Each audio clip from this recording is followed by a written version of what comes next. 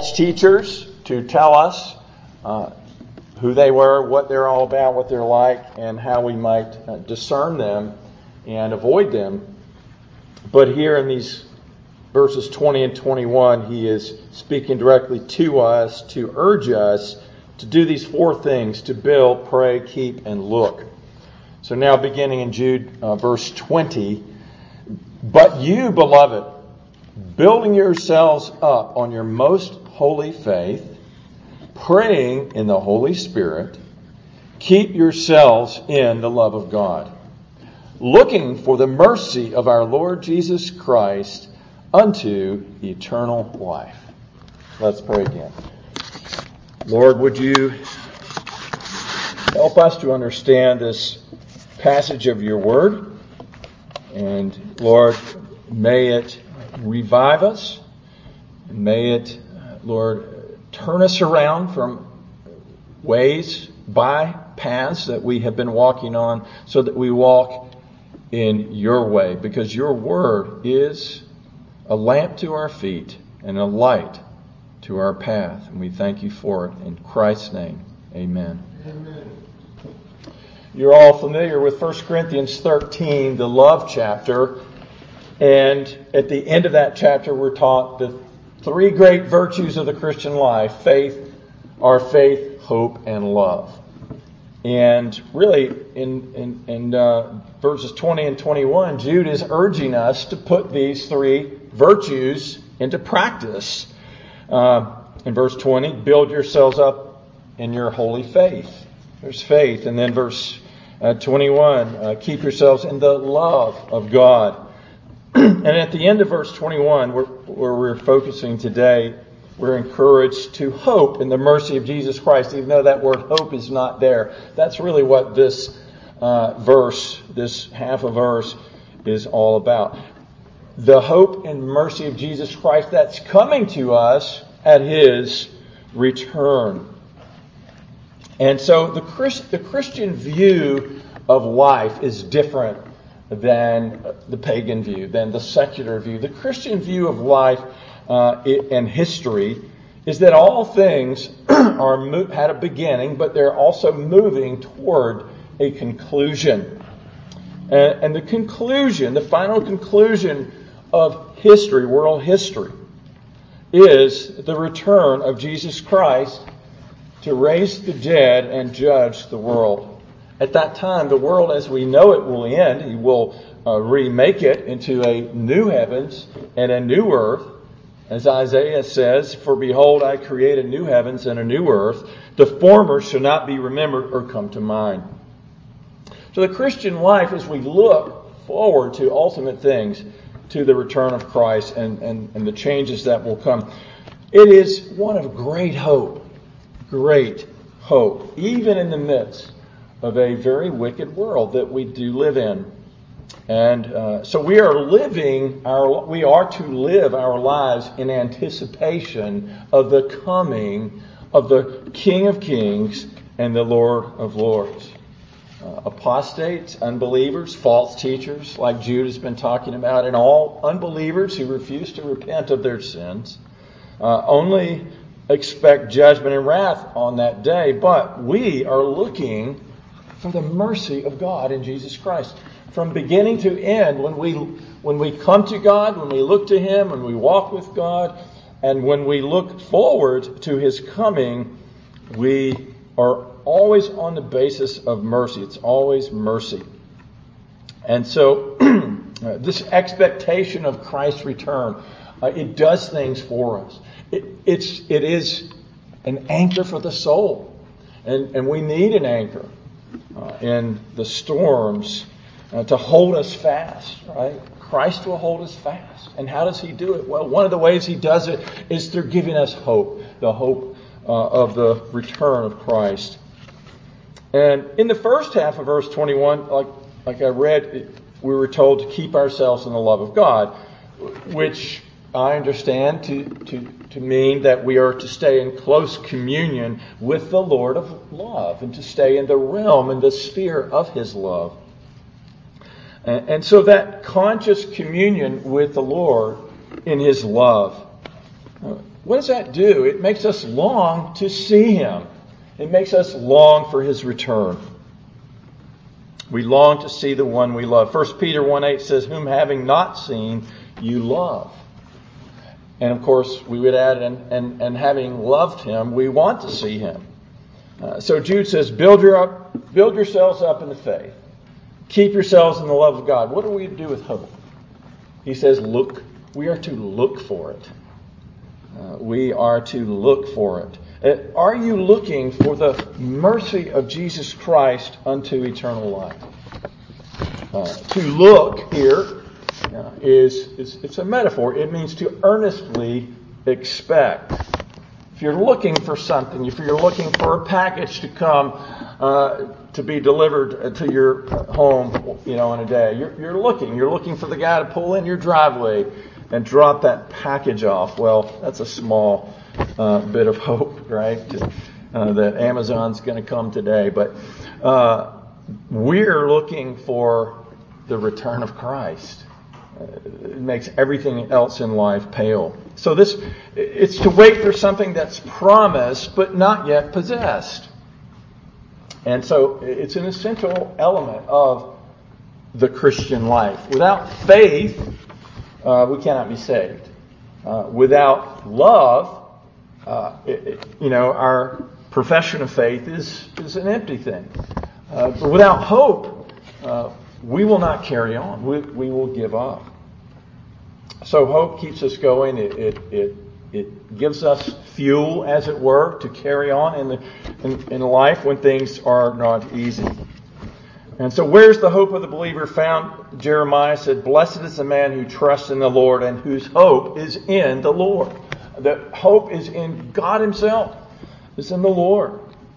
And specifically, our hope, our expectation is in the mercy of the Lord Jesus Christ, as Jude tells us. Psalm 130, verse 7 says, O Israel, hope in the Lord, for with the Lord there is mercy, and with Him there is abundant redemption. So even the Old Testament saints knew that their hope was in the mercy of God. You see, our hope is not in ourselves. Our hope, because of our sin, we know that we deserve death. We deserve eternal separation from God. And we deserve His wrath. But we also know that God is a merciful God. And what is mercy? Well, it's His divine goodness exercised towards the wretched and guilty. It's on account of His mercy that He saves us. And so out of His infinite mercy, what did God do? He sent His Son into the world to rescue us by His death and His resurrection, to rescue us from the wrath of God. And through His mercy, we're also made new, and we're enabled to trust in Christ for salvation. The Bible says in Titus, not by works of righteousness which we have done, but according to His mercy, He saved us through the washing of regeneration and by the Holy Spirit.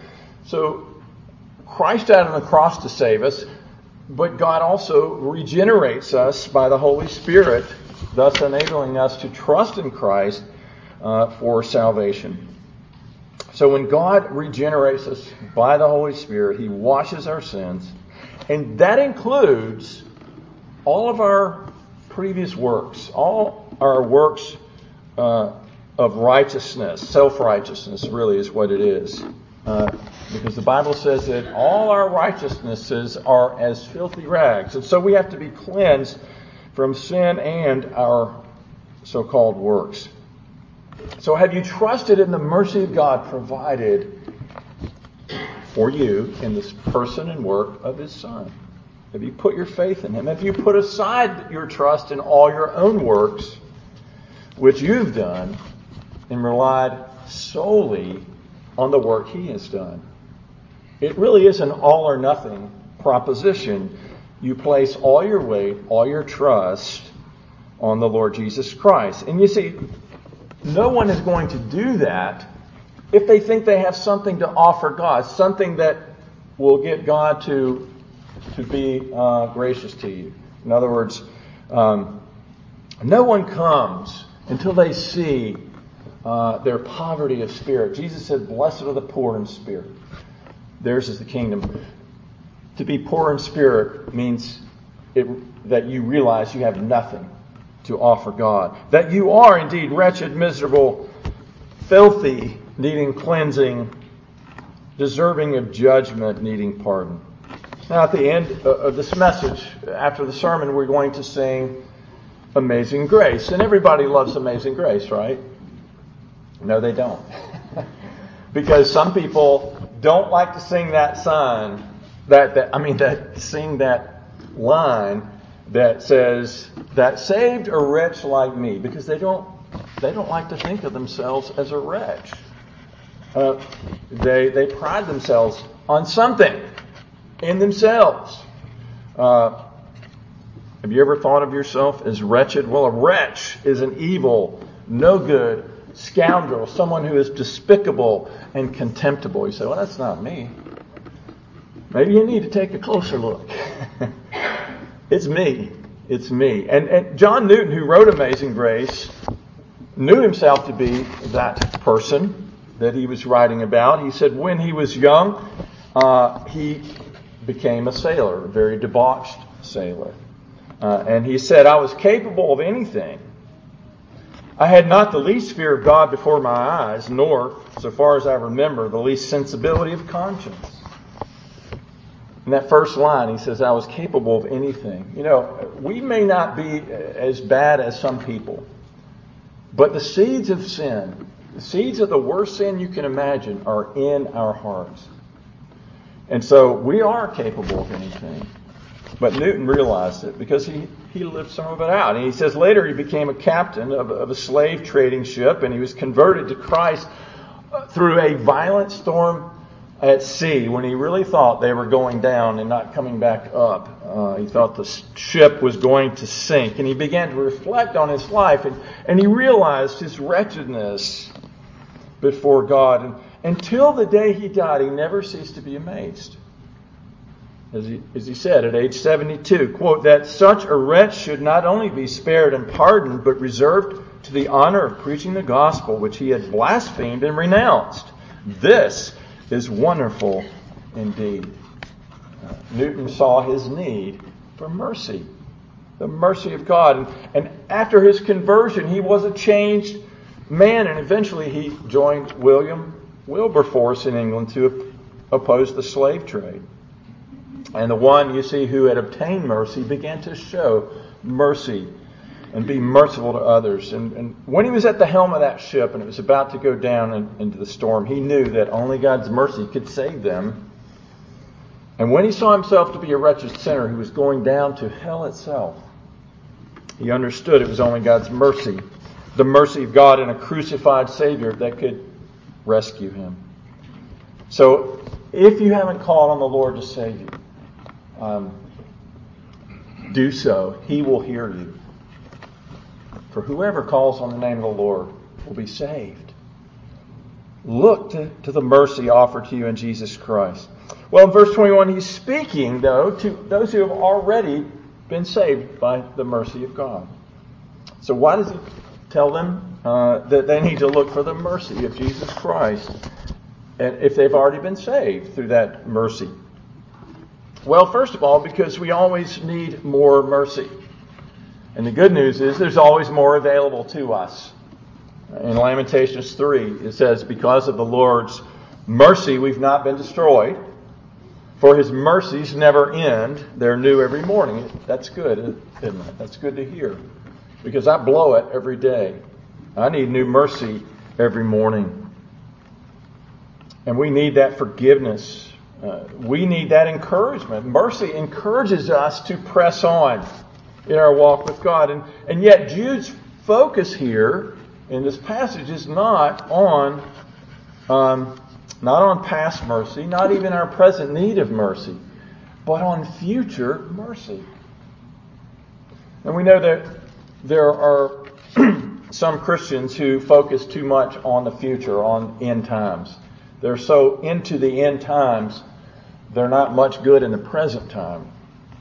They are I've known people like this. They can tell you everything, the latest bit of, banter about prophecy and Book of Revelation and so forth, but their sanctification is seriously lacking. They don't give much attention to walking with God and as we ought to. Well, I think the problem is that most of us today do not think of the return of Christ enough. I don't think we're too heavenly minded today. And Michael Green in his commentary notes, he says the greater danger today is that the future element is soft-pedaled. That's interesting. Why would the church, why would anyone soft-pedal that future element? He says, but when that happens, Christianity becomes a mere religious adjunct to the social services. And what do we see today? We see churches that are going back to that, what we used to be called the social gospel. That Christianity is just about doing good, and it's not about being saved and going to heaven, really. Well, if you read the Bible, it's both. The Christian faith places great value on doing good for others, doing good in this world. And yet, the Christian faith tells us to live and be that way because there is another world, there is a life to come, there is a future where Christ is going to come and recreate all things. Well, I think that a renewed interest and proclamation of the second coming is needed today. Unbelievers certainly need to be reminded that Christ is coming back to judge the world, and that they, along with all people, will stand before the judgment seat of Christ. But the unbeliever who does not know Christ, as soon as Christ comes, there's no second chance, and that person will hear the sentence of eternal condemnation pronounced against them. They will be punished with unspeakable torments as they are cast into the lake of fire forever and ever. And our message to the unbeliever, and if there's an unbeliever here today, this is the message you need to hear. Repent, the day of the Lord is at hand. Receive Jesus Christ as your Lord and Savior before it is too late. Now, this message, it used to be preached in churches. You used to hear evangelists talk about it. And maybe there was a little bit of fear-mongering used with it. You don't want to get left behind and all that stuff. But there's a lot of truth in those things. And so we need to recall and to revitalize our interest in these matters. Now, if we have any love, and we'll talk about this more next week, if we have any love for the lost, love for those who are wandering from God, who don't know the Lord, then we will warn them of the second coming of Christ to judge the world. But again, it's not only those who are lost who need to hear about Christ's return. As believers, we need to hear about it because we need an injection of hope in the midst of what I consider to be a very wicked and discouraging time to be living in, especially in our own nation as we look back, just 10, 20, 30, or 40 years ago, things weren't perfect by any stretch, but things have changed and changed rapidly. We need the hope of the second coming. And the more that we focus on the world around us, there's two ways that we can be preoccupied with the world around us. One is out of disgust. We hear the news and all we can do is just get upset, get angry, and be disgusted. And we can go through that all day long because on our phone we have access, on our computers we have access to all this all day long. And that's not healthy. We know that.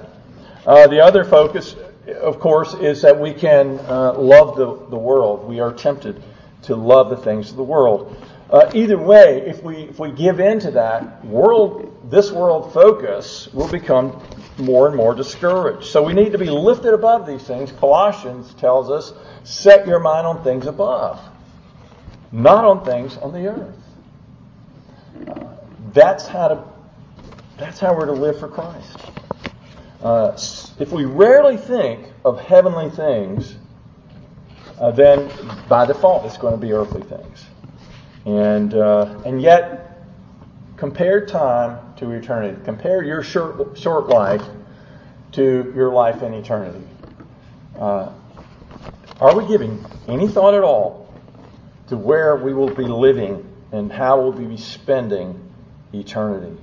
Well, I think we must think on these things if we're going to prepare for eternity. Oh, you say you have to be prepared for eternity? Yes, you do. Amos just said it this way. He said, prepare to meet your God. Well, you're going to meet the Lord when He comes back? Yes, you will. No one, you have an appointment you will keep. And that's the second coming. So, are you prepared for the return of Christ? You are almost certainly not prepared if you never think about it. If you never think about Christ coming again, you're probably not as prepared as you need to be. Well, Jesus Christ is our master. We are His servants. And what does a good servant do when his master leaves and knows he's coming back? Well, Luke 12:37, Jesus said, blessed are the servants whom the master, when he comes, will find watching. Those servants are watching. They're looking. They're looking for their master's return. And that's preparation. They're not only looking, but they're getting everything in order that they know needs to be in order. And so that's what we need to do. And there are many blessings to look forward to. Preparations to be made, but blessings to look forward to. And I think the greatest is seeing the Lord Jesus face to face.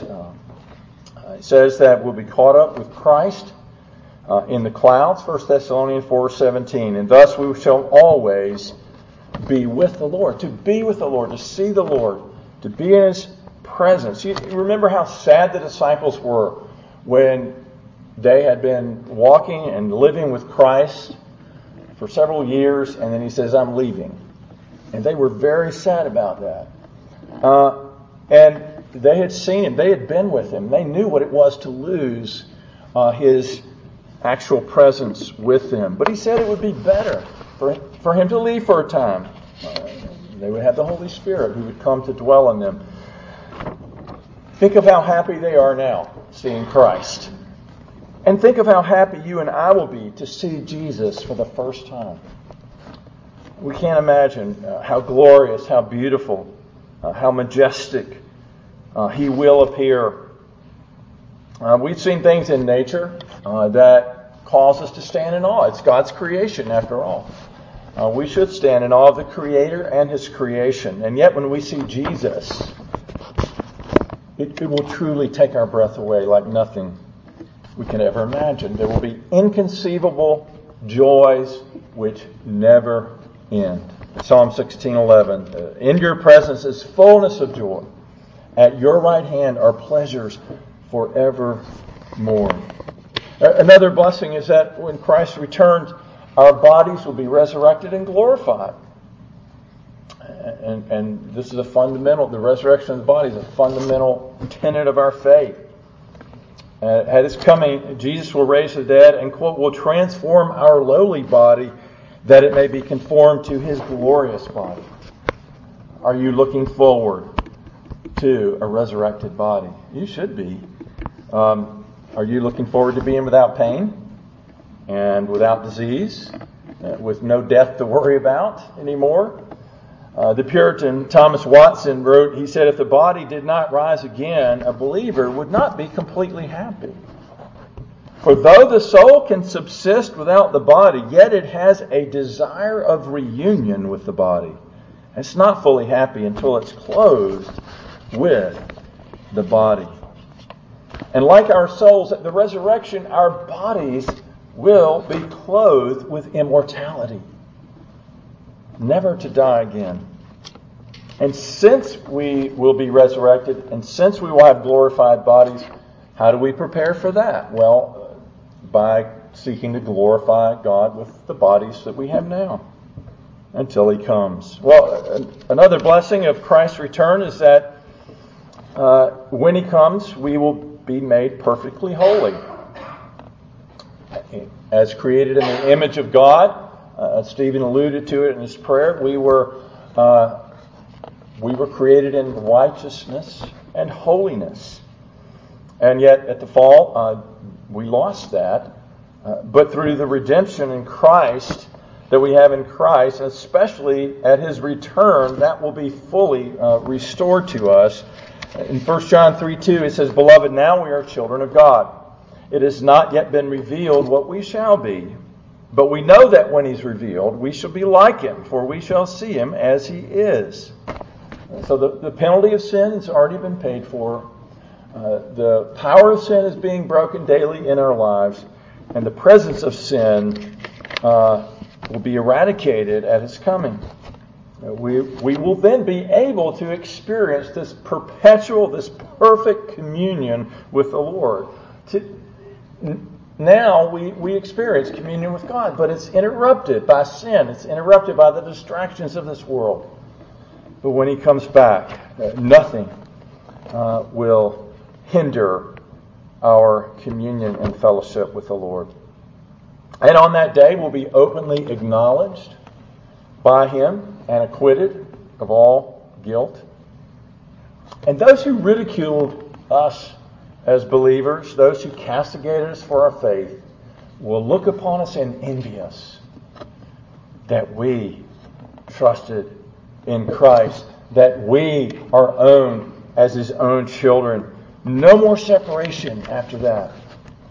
No more break in that fellowship, and therefore there will be no break in our happiness.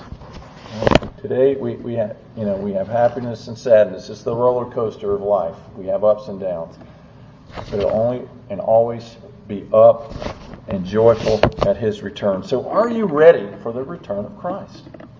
Are you looking forward to it? Are you thinking about it? Some Christians are fearful when they think of the second coming, but that's because they lack assurance. And so if you want to be ready for the return of Christ, you need to build your assurance of salvation. And that's another message. But remember this, that if you are a believer, if you know the Lord Jesus Christ, it's not a day to fear, because it's going to be a day of mercy. Looking for the mercy. He doesn't say look for the judgment of God coming to you. As a Christian, look for His mercy. Has He been merciful to you? Has He forgiven your sins in the past? Is He continuing to forgive your sins? It's not going to change. When He comes again for you, it'll be more of the same, just multiplied to a great extent. So, no need to fear. But if you don't know Christ, yes, you should be fearful. You need to come to Him today. You need to turn and trust in that mercy now. If you trust in the mercy of Christ, Jesus Christ, now, then you'll have that mercy to look forward to. If you know Him, look for Him.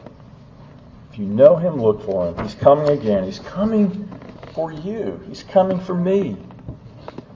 And look for that mercy. It's unto eternal life. Think of that. Ecclesiastes says that God has put eternity in our hearts. And if so, then we ought to be looking with great expectation to an eternal existence, an eternity in glory. And by faith in Jesus Christ, you and I possess eternal life now, but we haven't stepped into eternity. We're still in time. We're still in this world that's passing away. But one day we'll step into that eternal world and dwell with the eternal God forever. Hebrews 3:6 says this: hold fast the confidence and the rejoicing of hope firm to the end. It's all connected, you see, this hope and the second coming of Christ, it's all connected to persevering in the faith. Holding fast, being confident. We need faith, we need love, but we need hope. If we're going to persevere, if we're not going to give up, we need to take hold, a firm hold of this faith to the very end. Titus 2:13 says we should be looking for the blessed hope and glorious appearing of our great God and Savior Jesus Christ. 2 Peter 3:12 says looking for and hastening the coming day of God. To sum it all up, to look for the mercy of the Lord Jesus unto eternal life. It simply means living in light of His return. Living in light of eternity. Living in light of the future with an eager anticipation of what is to come, the Lord's return. Set your affection, set your focus on that. Someone has said you ought to live every moment ready for Him to come at any moment and never to be ashamed or He to appear at any second in your life.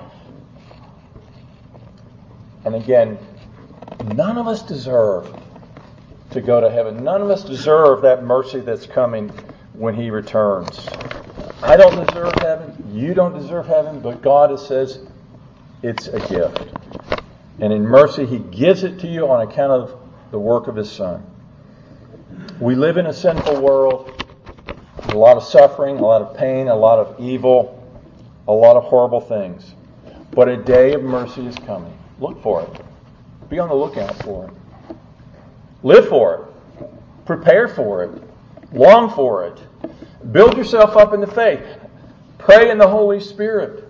Keep yourself in the love of God. And look up. For the day of mercy, the day of your redemption is drawing near. Amen? Let us pray. Thank you, Lord. Thank you